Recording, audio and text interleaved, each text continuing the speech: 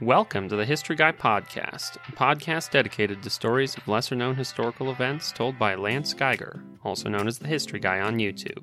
I'm Josh, your host, a writer for the channel and eldest son of the History Guy. We tell all kinds of stories about history, from the modern era to the ancient past, so you never know what we're going to talk about next. One thing you can be sure of, it is history that deserves to be remembered. We at The History Guy are also excited to announce a new way to interact with the team and the History Guy himself at locals.com. Join the History Guy Guild for your one-stop location to chat with other history fans, get updates on the team, and more. You can join for free or pay as little as $5 a month to get access to live chats with the History Guy, looks behind the scenes, early access to ad-free videos, and more. Find us at thehistoryguyguild.locals.com. We look forward to seeing you there. On today's episode, the History Guy tells two stories of the space race and NASA's efforts to better understand our solar system and the universe. First, he tells the story of Pioneer 10, the first spacecraft to pass through the asteroid belt and the first human-made device sent to study the outer solar system up close. Then he tells the remarkable story of Voyager 2 and the incredible journey it took to examine the furthest planets in our solar system.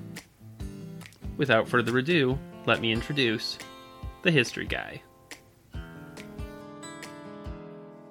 It is June 13th, 2018, the 35th anniversary of a seminal event in human history. While it's little known and surprisingly forgotten, the event is a testament to human ingenuity, to human curiosity, to the human need to know where we fit into the vast cosmos. 35 years ago today, on June 13th, 1983, a plucky 569-pound champion that had already amassed an impressive string of firsts and was operating well beyond its life expectancy became the first man-made object to travel beyond the orbit of the outer planets of our solar system and head into the vast unknown. The journey of Pioneer 10 deserves to be remembered.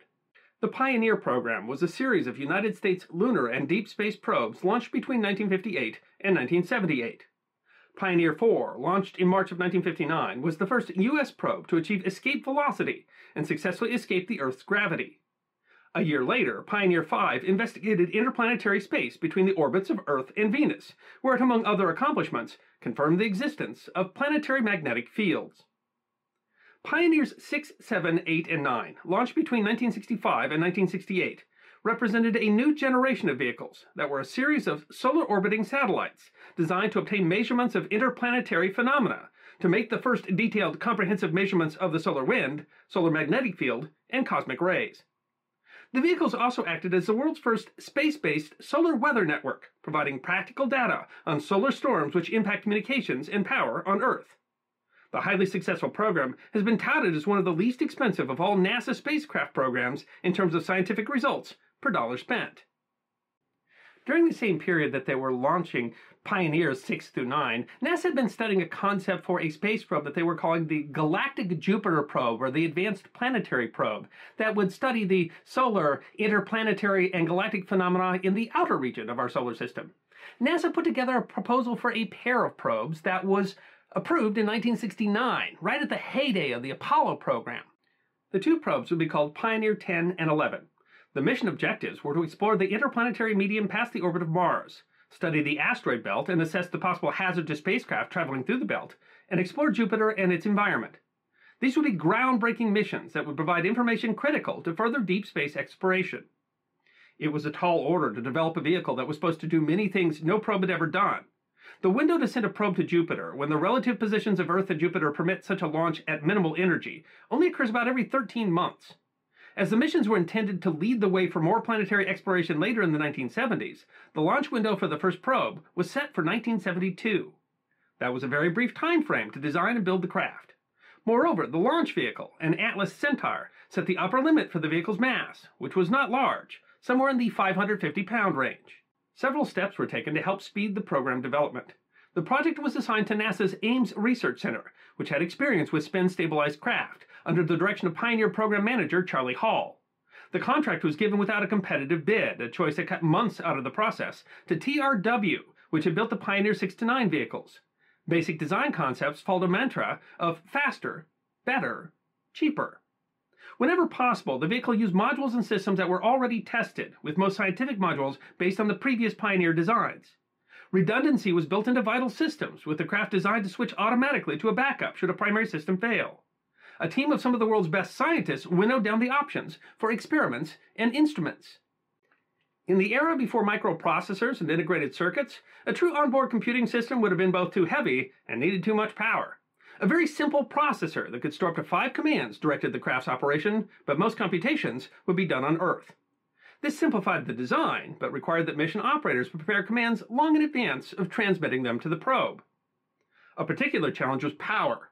The previous probes had all traveled roughly within the orbit of Mars, meaning they could get ample power from solar panels. But Pioneer 10 and 11 would be headed to Jupiter, where the Sun produced 1/27th the light it does on Earth. That would require large and delicate solar panels. The answer was radioisotope thermoelectric generators.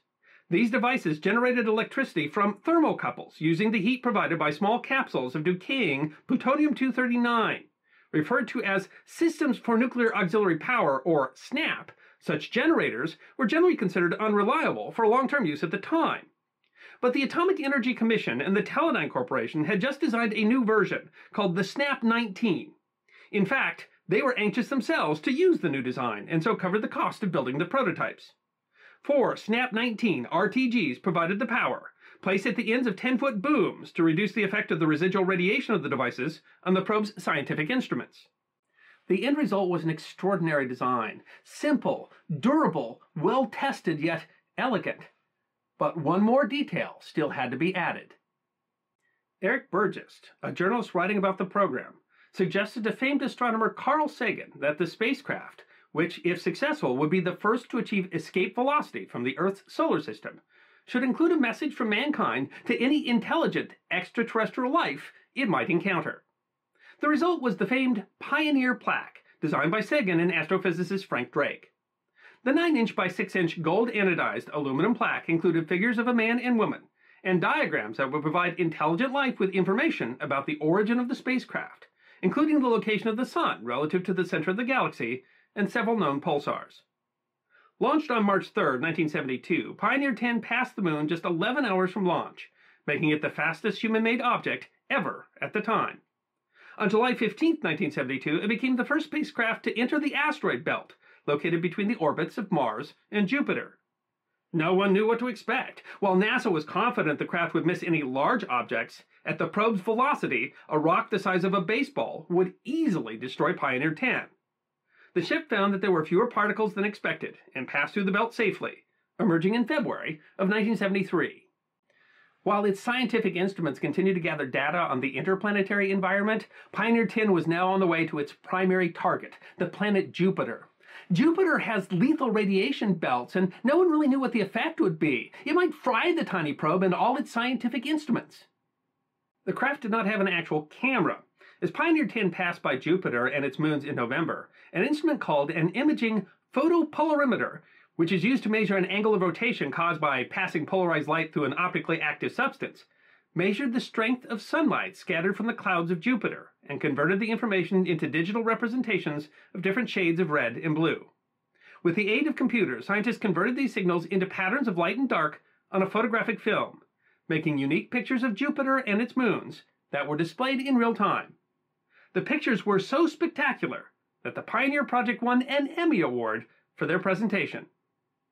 Pioneer 10 had done its job, and as it slingshotted past Jupiter into deep space, the huge amount of data it provided was being analyzed to help refine the mission of its twin, Pioneer 11, already passing through the belt on its way to pass both Jupiter and Saturn. Pioneer 10's primary mission was completed, but the little probe that could wasn't finished yet. NASA extended its mission, hoping that its instruments could identify the heliopause, the boundary that marked the end of the Sun's influence, the true outer edge of our solar system. It passed through the orbit of Saturn in 1976 and Uranus in 1979. On June 13, 1983, 11 years after launch and a decade after accomplishing its primary mission of exploring Jupiter, the craft crossed the outer orbit of Neptune, at the time the outermost planet, and so became the first human-made object to leave the proximity of the major planets of our solar system. It was still loyally gathering and broadcasting data. In 1995, the RTGs of its twin, Pioneer 11, which had done spectacular flybys of Jupiter and Saturn, gave out. But Pioneer 10, well, pioneered on. NASA first tried to shut the program down in 1997, but the probe was still going, 25 years after launch. Diehards with the project managed to keep the program's life extended, first as a tool for deep space tracking exercise, and then as a test subject for a NASA study on weak signals. The craft, still going, was so old that the project managers had to keep an antique DEC PDP 1114 computer operating to send and receive commands.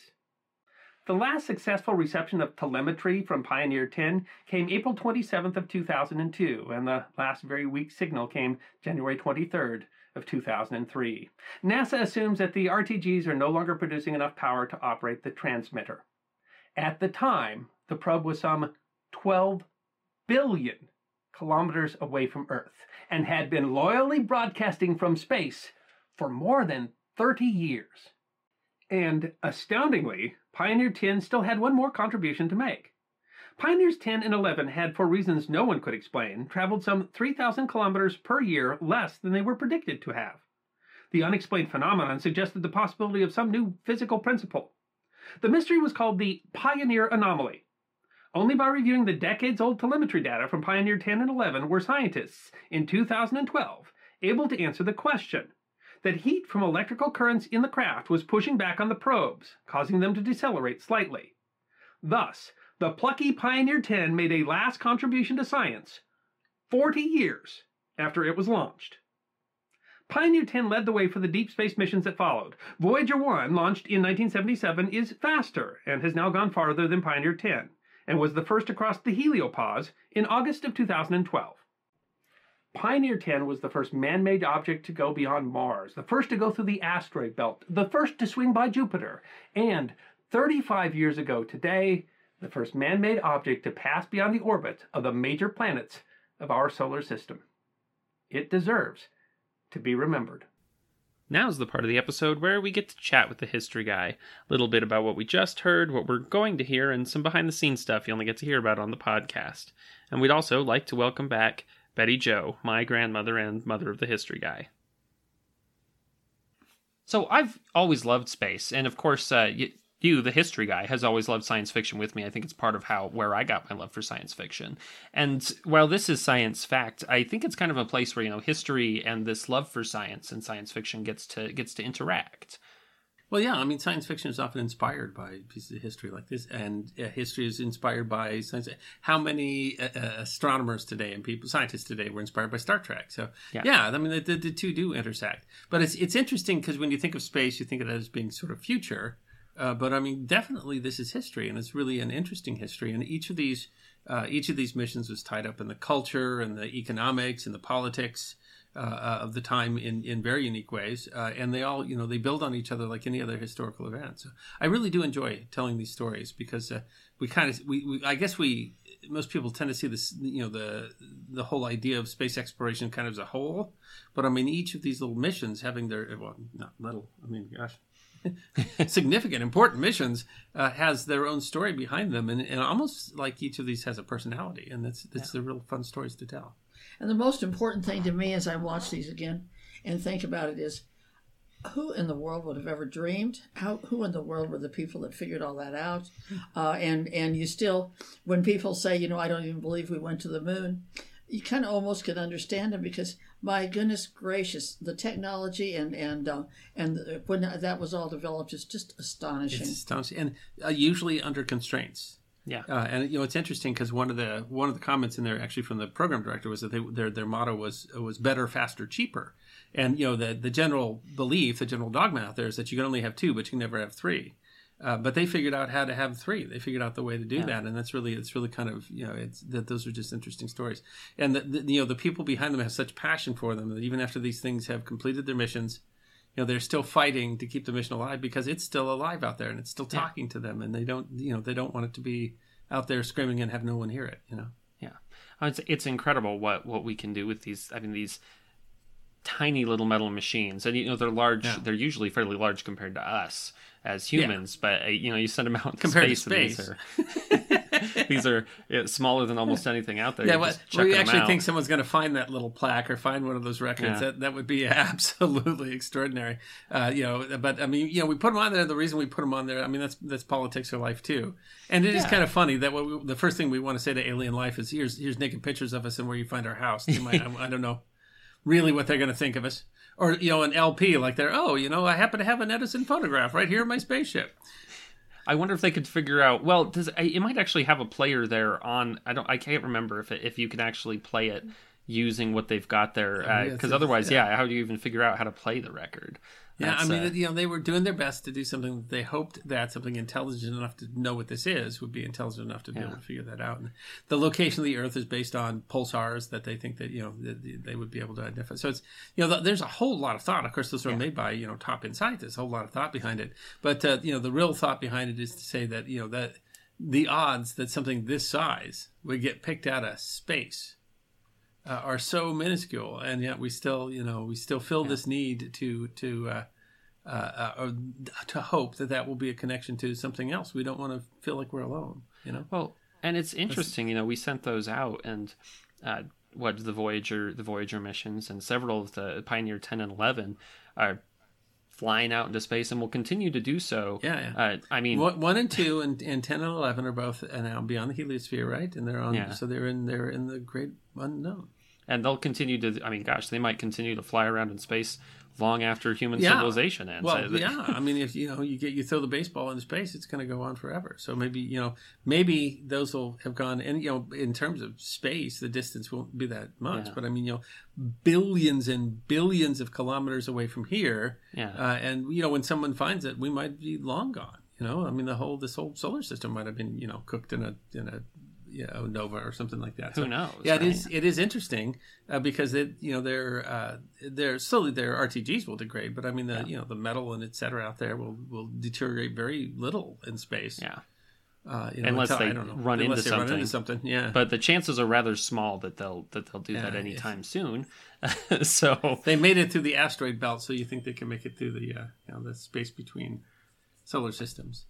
Yeah, and it's fascinating. It says, it says so much about us that we're interested in it, that we're willing to spend hundreds of millions of dollars on it, and the scientific value of it in terms of understanding the universe might be huge. But I mean, that's there's a point where now it's just an interest to say that we made something and we could put it out. That's how far we can reach. It's how far our voice goes.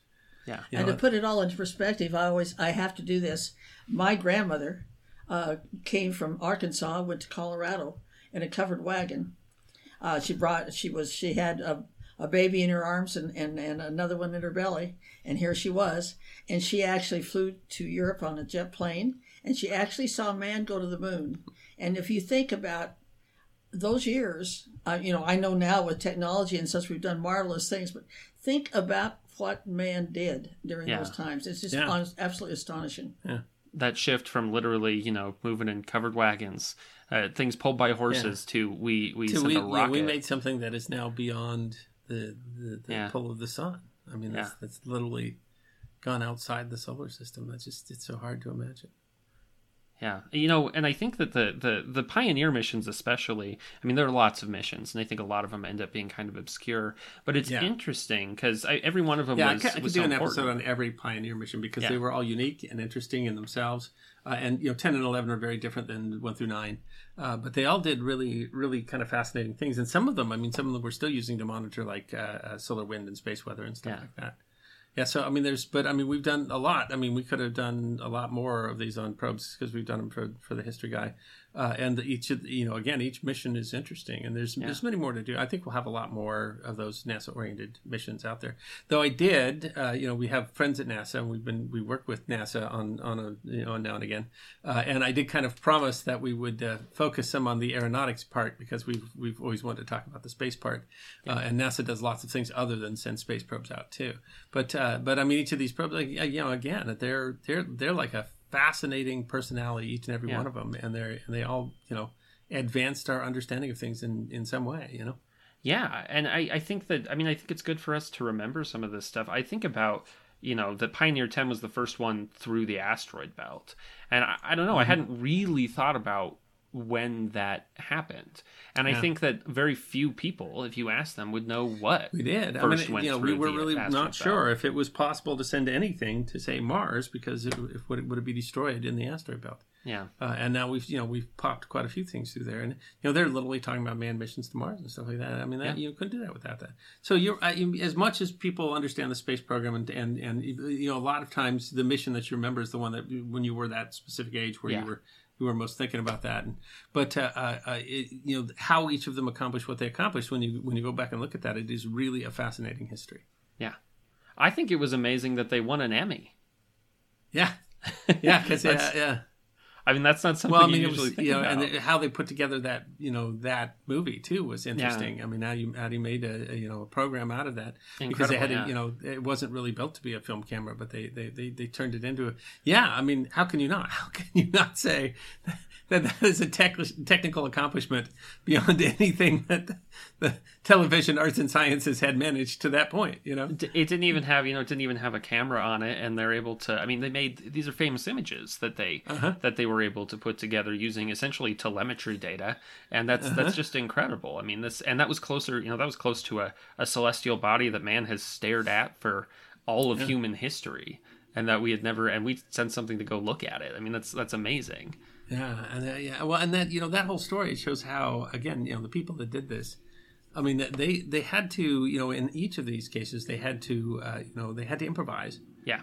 In extraordinary ways, so that these are truly geniuses that understood these and made these amazing things that went that distance. But I mean, when you're like, we've got to do something it wasn't built to do, or we've got to get it to do something even though a part's not working, and they still figure that out. It's just, it's absolutely extraordinary. And we might not remember their names as well, but the people that did these probes are as important in history as anybody else whose name we remember from that period historically. And might contribute more to the long run understanding that that builds humanity than someone who was a president or a premier or a general or something during the same era. These are this information that they collected with these tiny machines that we launched into space. This was foundational for, I mean, a lot of what we talk about, and that's in some of the ways we were talking about science fiction. And who knows what they might mean for the future of humanity? But I mean, it might mean much more to the future of humanity than stuff that we think is so important today. Than a presidential election or coronavirus or something like that. Those might be just tiny blips compared to the building of understanding that connects us to the stars and whatever future's out there, whether that's us moving or running into something or it's amazing to, I mean, these were missions that discovered, they learned about like the radiation fields that Jupiter gives off, which is really interesting. I mean, those are now that kind of stuff is fairly well understood, but that also is how we figured out that like Io is a moon of confirm volcanoes. that planets even had these magnetic fields, which helps us understand quite a lot. That's very practical application on Earth. But we found whole moons and moons that are really interesting, and moons that, because they're really interesting, teach us a lot more about the nature of matter and the universe and how things are created. And those have practical application here on Earth, and they have an enormous theoretical application. That we did that with this chunk of metal. Yeah, and there's interesting stories on them. Essentially, the CIA had invented RTGs for spy satellites. And they're like, oh, we don't know if these really work, so we'll give you 3 for free if you'll test them for us. That's an amazing story that it's and it's all, and you're right that it's so connected to so many of these other things that were going on. There's always these talks. I mean, space exploration has always had this enormous part of budgetary constraints and how much we want to spend on it. And of course, the scientists want to spend more than the politicians are usually willing to spend, and then how to figure out what we can do with what we have. It is, and the Pioneer story, because the Pioneer 1 through 9 had different purposes. Essentially, when they were on a time crunch and a budget crunch, they took these pieces that's not what they originally intended for, and they looked at it like a tinker toy, and they turned that into a different kind of probe that had a whole different purpose. But I mean, most every scientific instrument on there, it was being reused from someplace it had been used before. And I mean, it's incredible. Every time it's an extraordinary story of what they did with. Though I mean, it's funny because we think that things that are in the millions of dollars are shoestring budgets. But, obviously. Those of us in our own homes, that seems like an enormous amount of money. But I mean, on the aspect of trying to build something to go, outside the solar system. I mean, it's absolutely amazing what they did. Yeah, right. And sometimes it's kind of amazing to think of all these millions of dollars are put into it, and then when you look at the actual device, it's this like spindly little thing, and you're like, wow, that cost. It's a pretty little thing. It doesn't look like it could make couldn't make it a day in traffic in Los Angeles, right? So, yeah, I mean, yeah. It's really just interesting to think about that kind of stuff, and I love how much they go beyond their missions. We find that in the rovers, the rovers that we talk about today. I mean, long since supposed to have stopped working, and now they're still running. And that these were intended to have 6, 8, 18-month missions, and 40 years later, we're still getting data from them. And it's amazing. They're just wonderful stories. This is history that deserves to be remembered. Well, and we're still talking about the rover we've got there now, and the little helicopter which they had lost contact with for a while because it was on the other side of a hill. And it's always really interesting to I'm always excited to be like, oh, is it going to work this time? And how much are we gonna? And it's amazing to think that we've got this little remote control RC car on Mars that has its own little helicopter, and we're just controlling it from here and learning all kinds of... we think we lose it, and we find it again, and it just keeps going and going and going. Yeah, it's amazing, and that we can do honestly that we can do almost anything that we've done with them from this far away, because something goes wrong, which has happened with multiple. I mean, there've been a number of missions where one little thing goes wrong, and it's just and it's lost. Yeah, it's completely lost. But it's amazing what scientists can do when they are able to. They're able to do so many different things to try to keep these little guys running, and they do get their own little kind of character. It is, and that when, because we started to bring it full circle talking about science and science fiction and how they tie together. But with what we're able to do with science, then you have to think a lot of what we've seen in science fiction is and we're talking about things like artificial intelligence and stuff like that. That, I mean, science fiction was talking about these as challenges decades ago because of what we learned in things like our space probe programs. Science fiction is predicting this present and the questions that we have in this present. It was just like anything else. I don't know how this is all going to fit in 10 years or 100 years. What are we going to say about this historically? I don't know. But I think there's a very good chance that in 100 years we'll still be applying things that we learned from Pioneer 10, while things that we think are very important today are forgotten history. I'll have the kind of stuff that you read about in the Chester Arthur biography kind of thing. Or something like that. Yeah. no one else remembers it because I always find that. I think those early 21st century presidents that nothing happened and we don't really remember their names. And you're lucky if anyone remembers anything about it. At what point is Barack Obama going to be Millard Fillmore? No one's gonna. Magellan TV is sponsoring this episode. I sponsor all our podcasts. If you've listened to the podcast, that what we like to do is talk about what we've been watching on Magellan TV lately. And so what have you been watching on Magellan TV? From the budget of Pioneer 10 and 11, yeah.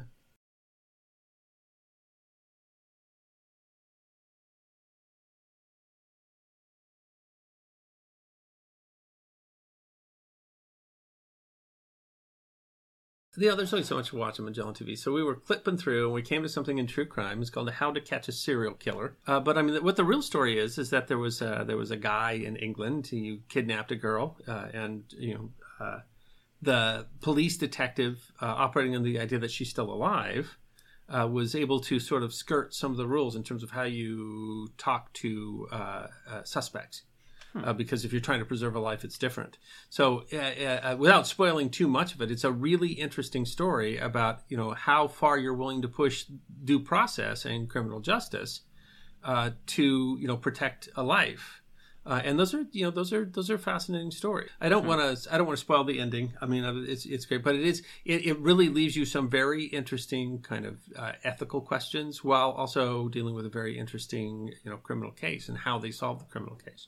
And basically the entire point of the thing that I thought was so interesting was that as far as he was concerned, until he found the body, until he knew exactly what happened, it was his responsibility totally to protect. He had to. So in the Schrodinger's cat, you had to assume the cat was alive until you could prove the cat was dead. And he just kept going and kept going. And so certainly recommend it, although it kind of gives you a little shiver down the, it's called How to Catch a Serial Killer. Yeah, it gives you a shiver in a number of different places, both who the guy is, but I mean, when are we trading our rights, our due process, our protection from police? When are we trading that for our public safety? Yeah. And this is really one of those lines. This was not an innocent guy that was beat into confessing. This is someone, that is a really terrifying person, and we're having to decide, which we value more, and it's really interesting, and it just goes through that as a storyline. So, How to Catch a Serial Killer, absolutely worth your time. Was a very fascinating watch. What are you watching, dear? What I watched, I was looking at a lot of stuff, of course, but the one that I want to talk about today is called From Hell to Heaven, When the Coal Mines Close. And I guess in a couple of these recent episodes, I've watched these like European wildlife ones, because that's what this one is about. It's about this area of Germany in southeast Germany called Lusatia, it's kind of a boggy land, but it's been essentially just strip mined for decades. And so it's kind of looking at how these pockets of nature that have been there the whole time are adapting and kind of dealing with completely like moon landscapes where they've dug up just whole sections of the land. But it's really, really cool to see all these various there's spiders and foxes and all kinds of birds and fish and stuff like that. I think that to some extent, we kind of think of Europe as like a denatured place. They don't have really a lot of wild animals or anything like that, but it's interesting to see that there are places where it is still wild, even in a place that's so modernized. Yeah. And so there's so many people living in Europe, and it's so densely populated. That's a great story. I mean, actually, there's quite a few of those sorts of things in Magellan where you find. I mean, I guess this probably can happen anywhere. When it's a country you're not familiar with. But I do think that that's the American view, that Europe is all cities and that they don't still have wild animals or wild places or wild parks, and that's not true at all. It's just fascinating. Very few people say I'm going to travel to France to go see the mountains. I mean, they're mostly traveling to see the history and the cities and etc. So that's another one. Gosh, you always watch one that we'll have to go watch after. Yeah, we'll just go downstairs and immediately see how many spiders there are in that part of Germany, for heaven's sake. And of course, if you are a listener or watcher of The History Guy, you can always go to try.magellantv.com/historyguy, where we will always have a deal for you, sometimes a free month or a deal on an annual membership, or even a documentary that you can watch for free. Again, that's try.magellantv.com/historyguy. Next up, the History Guy tells the story of Voyager 2. In 1964, scientists at NASA's Jet Propulsion Laboratory noted that there would be a rare alignment of 4 planets, Jupiter, Saturn, Uranus, and Neptune, in the late 1970s that would give an unprecedented opportunity for a single spacecraft to explore more than one planet. NASA engineers began advocating for a program to build spacecraft to take advantage of this alignment and look at our solar system's outer planets in what they called the Grand Tour. That program would eventually become the Voyager program. 2 extraordinary spacecraft that gave we Earthlings not only a better look at the outer planets of our solar system, but our first real look at what lay beyond. Well, Voyager 1 was the first of the pair to encounter one of those planets, going by Jupiter in 1979, and the first to enter interstellar space in 2012. Voyager 2 was actually the first of the probes to be launched, and was the first, and to date only, spacecraft to visit our solar system's 2 ice giants, Neptune and Uranus. The extraordinary odyssey of Voyager 2 is history that deserves to be remembered. The rare opportunity provided by the unique planetary alignment had to do with a then relatively new concept called gravity assist. NASA engineer Gary Flandreau, who holds the Bowling Chair of Excellence in Space Propulsion at the University of Tennessee Space Institute, explained in a 1966 paper in the journal Acta Astronautica. Contrary to popular belief, indirect ballistic trajectories involving close approach to one or more intermediate planets need not require longer flight duration than is characteristic of direct transfer orbits. In fact, significant reduction of both required flight time and launch energy results if efficient use is made of the energy which can be gained during a mid-course planetary encounter. Simply put, gravity assist uses gravity of a planetary body to help slingshot a spacecraft, giving it acceleration. The technique can be used to not just speed the spacecraft, but to allow methods of speed and direction change that do not require fuel, which is normally in short supply on a spacecraft that must carry all the fuel it needs for speeding up, slowing down, changing direction, or stabilizing the spacecraft. Assuming the craft has no ability to acquire more fuel, the mission must be carefully planned within the confines of the amount of fuel the spacecraft can carry, called the Delta V budget. Delta V referring to the total energy needed for the spacecraft's change in velocity over the course of the mission. While the first theoretical papers discussing the concept were published in the 1920s and 30s, it wasn't until 1956 that Italian engineer Gaetano Crocco calculated a mission that would use multiple gravity assists, proposing a one-year exploration trip: Earth, Mars, Venus, Earth. The method of gravity assist was used in 1959 by the Soviet Luna 3 spacecraft, the first to photograph the far side of the moon. The craft used the moon's gravity to change the direction of the spacecraft. But there's a significant limit to the use of gravity assist, and that is the planetary body or large mass whose gravity you intend to use has to be in the correct place in order to direct your spacecraft to where you want it to go.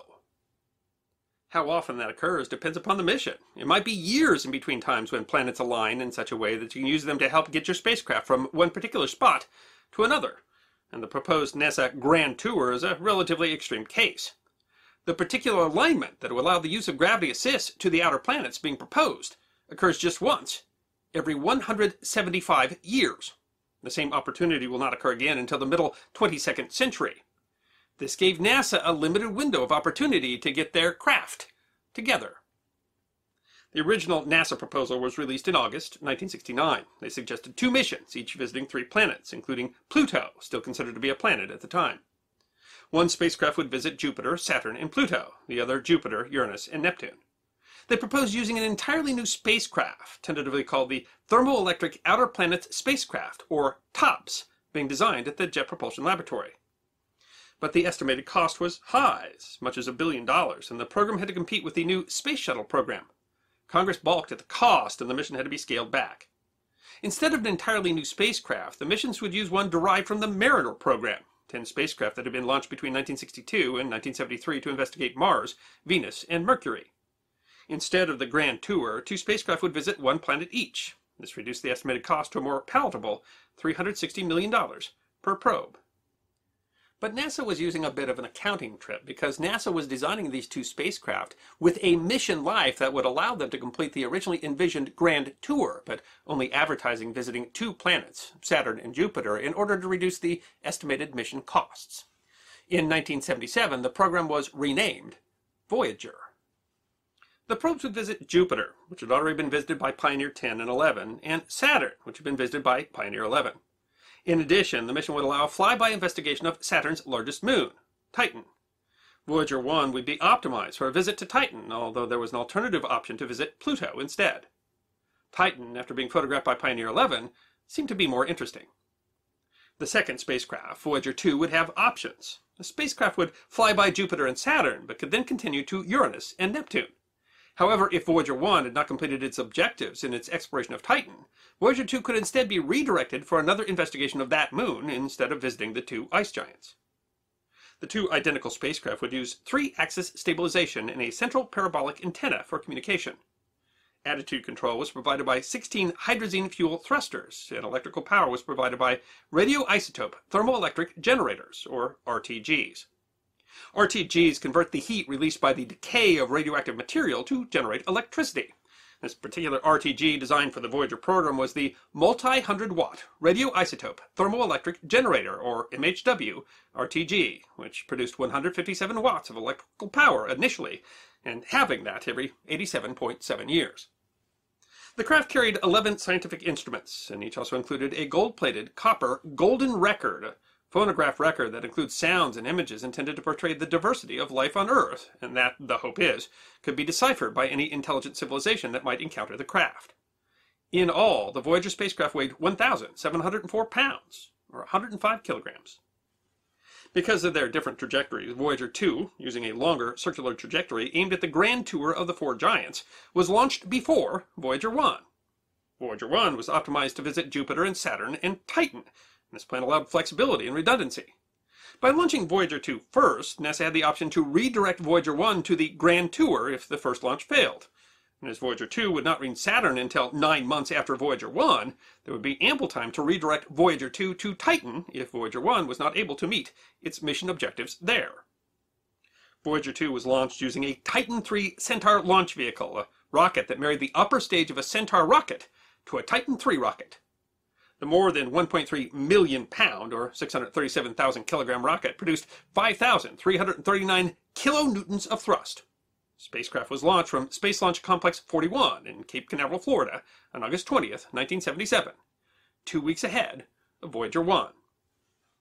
Both launches were successful, but a near-fatal complication arose with Voyager 2 in April.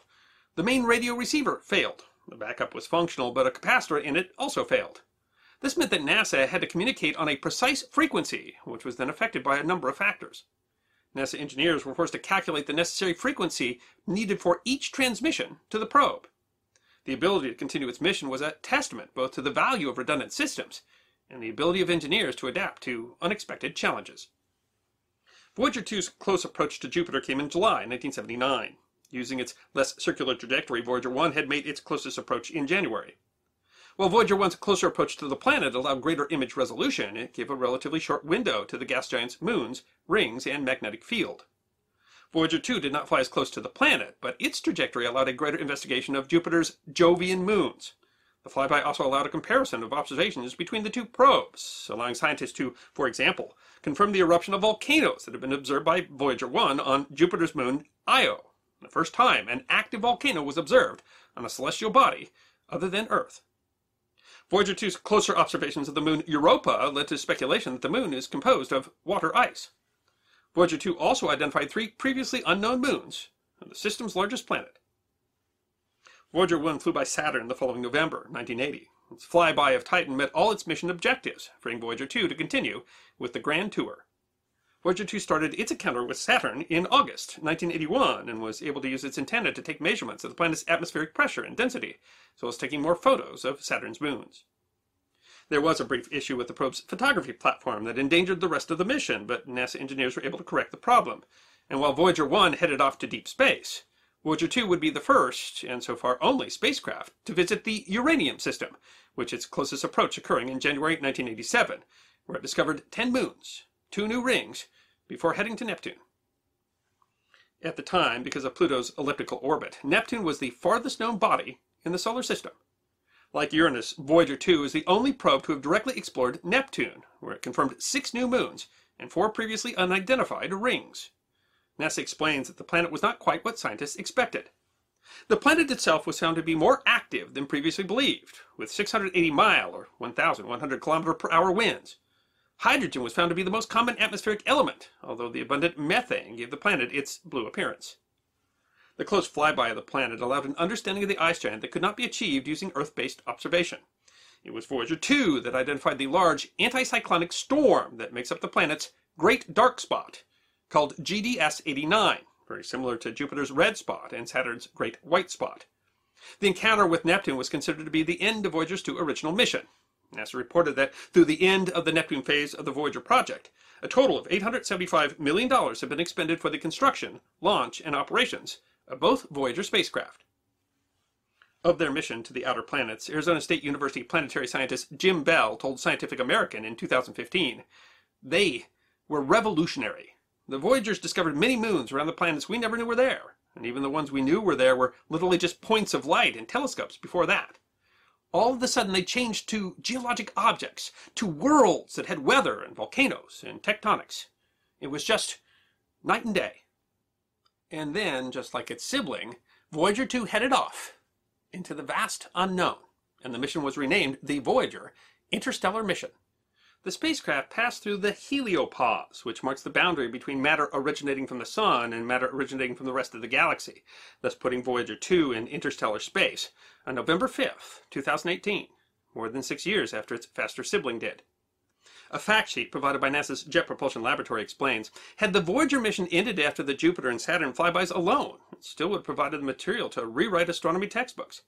But having doubled their already ambitious itineraries, the Voyagers returned to Earth information over the years that has revolutionized the science of planetary astronomy, helping to resolve key questions while raising intriguing new ones about the origin and evolution of the planets in our solar system. After providing enormous amounts of information about the outer planets, both Voyager 1 and 2 continue to transmit data, giving new information and detecting some scientific surprises about the nature of the heliopause and interstellar space. As they travel, they encounter challenges, and the plutonium powering their batteries slowly decays. And as it does, various instruments are shut down, but Voyager 2 still has 5 scientific instruments operational, according to NASA. The two craft are moving in different directions, allowing them to collect data not just on interstellar space, but to compare data between the two locations. A 2019 edition of National Geographic quoted Princeton University postdoctoral researcher Jamie Rankin. "We have been interstellar travelers since Voyager 1 crossed, but now Voyager 2's cross is even more exciting because we can now compare two very different locations in the interstellar medium." A 2020 discovery of a new kind of solar electron burst prompted Iowa Today to proclaim, "More than 40 years since they were launched, the Voyager spacecraft are still making discoveries. The Voyager mission is now the longest running and most distant space mission in history." Last year, the only antenna on Earth, Australia's Deep Space Station 43, that is capable of communicating with Voyager 2, had to be taken down for renovation and repairs. While scientists could still receive data from Voyager 2, they could not send instructions for more than 8 months. But when the antenna was repaired enough to send instructions, after the longest pause in the program's history, Voyager 2 responded without incident, still soldiering on more than 44 years after being launched. Astronomy magazine noted in 2020 that both should be able to keep at least one scientific instrument running until 2025. And even after that, NASA expects to continue receiving engineering data from the probes until 2035, when they will exceed the range of the Deep Space Network antennas. The importance of the Voyager program is profound, both in terms of the science gained and in terms of the meaning of the accomplishment of sending an object made by humans so far from home. Thomas Zberchin, Associate Administrator for the Science Mission Directorate at NASA headquarters in Washington, D.C., said in a statement in August 2017, "I believe that few missions can ever match the achievements of the Voyager spacecraft during their 4 decades of exploration. They have educated us to the unknown wonders of the universe and truly inspired humanity to continue to explore our solar system and beyond." A 2017 edition of the magazine Futurism put it simply, "NASA's twin Voyager probes are the most important spacecraft ever launched." So the first thing I want to talk about with Voyager is I feel like it would be a disservice to my own nerd cred if I didn't mention Voyager from possibly the worst Star Trek movie, but Star Trek the movie. So and they don't really make it clear which Voyager it is, and the thing at the end does not look like either of the Voyagers. No, I was looking it up. It looks more like a Apollo capsule. Yeah, I was looking it up, and it's not even clear when it would have been launched, but something mentioned that it was supposed to be Voyager 6, which of course we didn't launch a Voyager 6. At the time they thought we were going to continue the Voyager program. Yeah, that's kind of interesting. I was trying to look into that, if there had been a plan that we were going to, if there had even been the plan for a Voyager 3, and it doesn't really look It is. That episode, too, for all the geeks out there, that episode was based on an actual episode of the original series where there was a space probe, so it's kind of interesting that they took that spin on it. But the idea, though, because it touches to stuff we were talking about earlier in the episode, too, is how science fiction and science fact, how they tie together and etc. That if we think of how Star Trek inspired scientists, this is how scientists inspired Star Trek. And it's kind of funny that they did that play where there was a piece of dirt on it, so you couldn't read the whole name, and so they're thinking Voyager is some sort of person, only to find out that it's a Voyager probe. But what a fascinating idea. If the Voyagers, if one of them bumped into some intelligent species, who then picked onto that intelligent species and is using that, as if that comes back to haunt us in some way. It's a really interesting, and it's science fiction too, and so of course there's stuff that it's inspired by science, and then there's really kind of totally fantasy elements to it. I think that's something I enjoy about science. Certainly, you can have a long discussion about how realistic Star Trek really is. I don't know, but that idea that if the whole idea of Voyager in Star Trek the movie, if that wasn't real, then why did we strap that plaque or that record onto him? Clearly we were anticipating the real possibility that intelligent life could find that and find some meaning and come back. Yeah. And so it leaves the question, then what would that be like? I don't know if it would be like the big space Voyager, Who knows? And that's kind of, I mean, I think that's what's part of what's exciting about it is that, you can just imagine whatever scenario for this stuff. If you're writing science fiction, but I mean, sometimes science fiction might be science fact. Yeah. And what if someone flies up and says, "Hey, we found this," so what do you think it's what yours. are you asking of us, Yeah. You seem to make us think that we wanted to know who you are and where you are. So here we are. What do you want to know? I do wonder, I wonder with this, some people have criticized, the whole concept of the golden record with this idea that, sending something out and saying, this is where we are. We don't know if whatever's going to find it is going to be there was some violent or vicious that. Or they're just going to be like, here's a place to conquer. That is an interesting philosophical question. Yeah. Did the United States have the right to, put the planet at risk in such a way? But on the other hand, if there's intelligent life out there, do we really not want it to find us? Yeah. But it's funny because in the science fiction milieu, far more frequently they are hostile. Yeah. And friendly. And there's a much greater chance they'll come here with poor intention rather than good intention. And they don't think we're going to run into Vulcans. They're going to come and say, live long and prosper. We think they're going to come here and eat our brains or whatever, steal our women. I do feel like the golden record, it's got all these really interesting stuff that we decided to, put on it. And it's got like people speaking in different languages and sounds of animals. It is interesting to wonder, what an alien would think of all that information, if they would have any way to... and part of that's a question because we really don't know how universal anything will be. We don't know that if life evolves somewhere else, if it's going to look like us. If it does, if maybe the coincidence that led to humanity are the sorts of coincidences that would have to occur in order to... And so maybe they'll pick that up and say, this makes total sense. Or maybe, it'll be a giant space blob and, it has no idea what music is. So, it's... But the whole idea of trying to sit and say... If we're going to do our best, based on a guess, to produce something that would be our introduction to something that would see Voyager and know that it was, something other than a rock, right? Yeah. Then, what would we want to do? And, we put together some of the most amazing minds on the planet. And then we actually, with the record, we looked all over the world for the messages to send.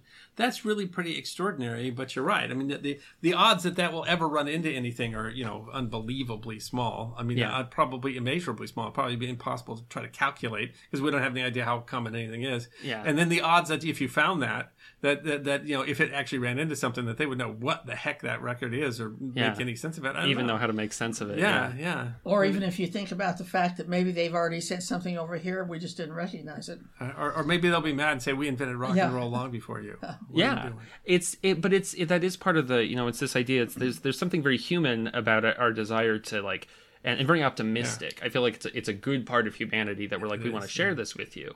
But like Betty Jo said, I don't know. We don't know what on earth how they think or if they could have. They might not even see the way we see. In human history, an awful lot of people have gotten in a boat without knowing any more than that. Yeah, that's true. And a lot of those never came home.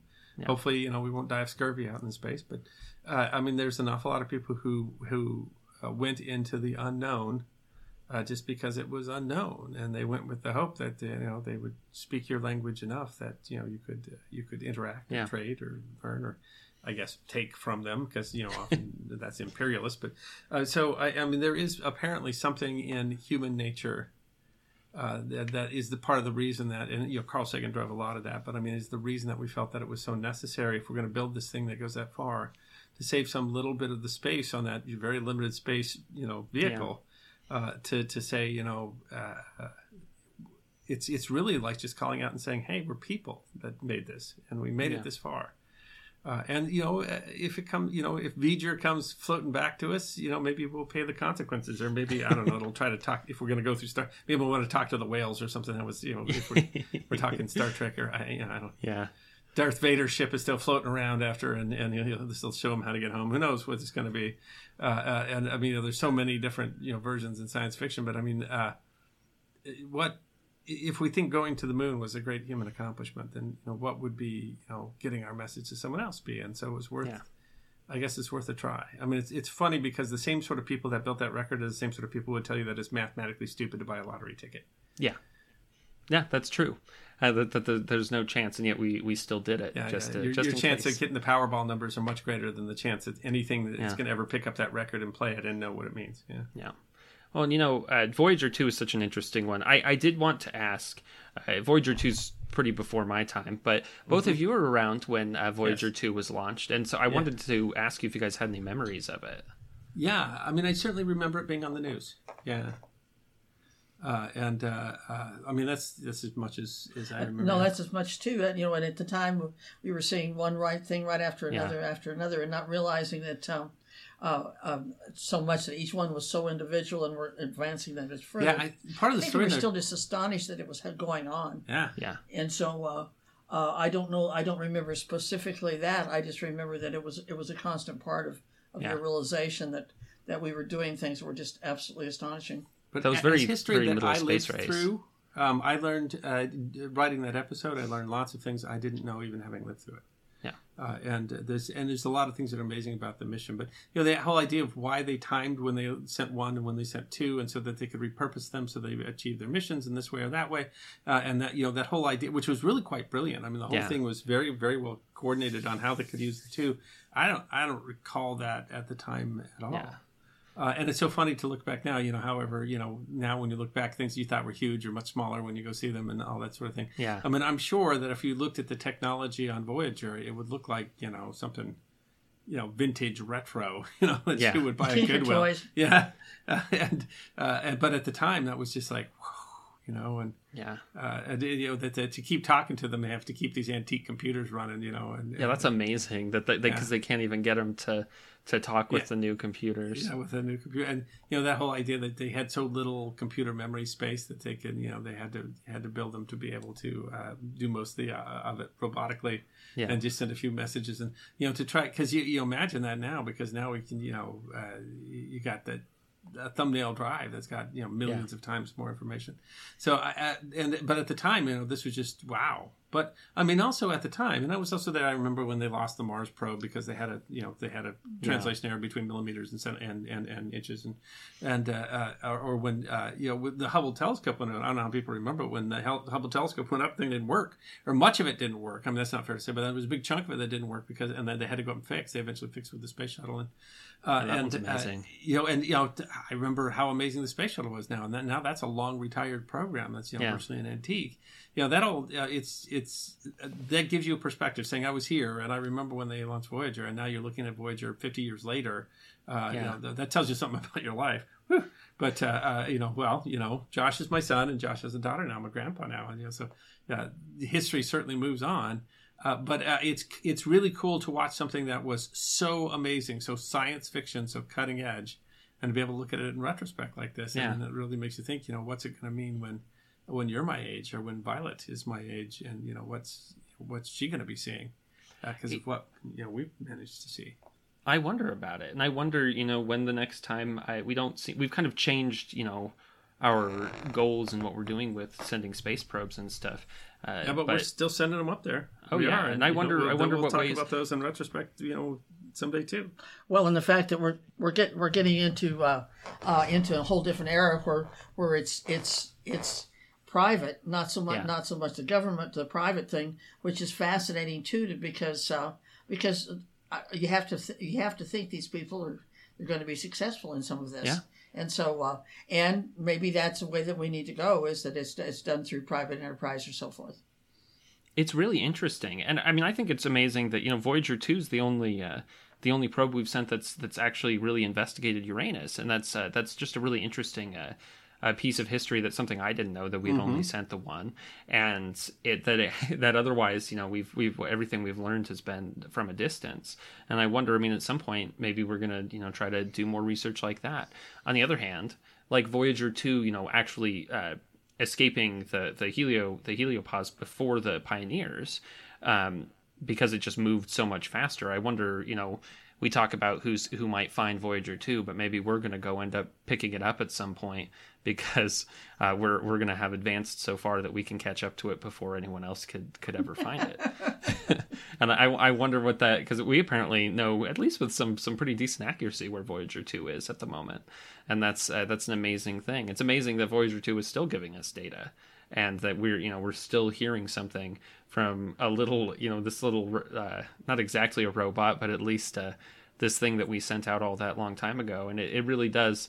It's kind of sad to think about that, eventually that nothing else will be working on it and it'll just be a flying piece of space junk after it has given so much to our knowledge.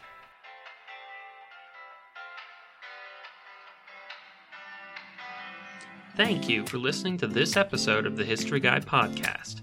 We hope you enjoyed this episode of Forgotten History, and if you did, you can find more on our website, thehistoryguy.com. We release podcasts every 2 weeks, so stick around if you want to hear more podcasts of Forgotten History. You can also find us on Facebook, YouTube, Instagram, Twitter, and Patreon. You can even get a personalized message from the History Guy himself on Cameo.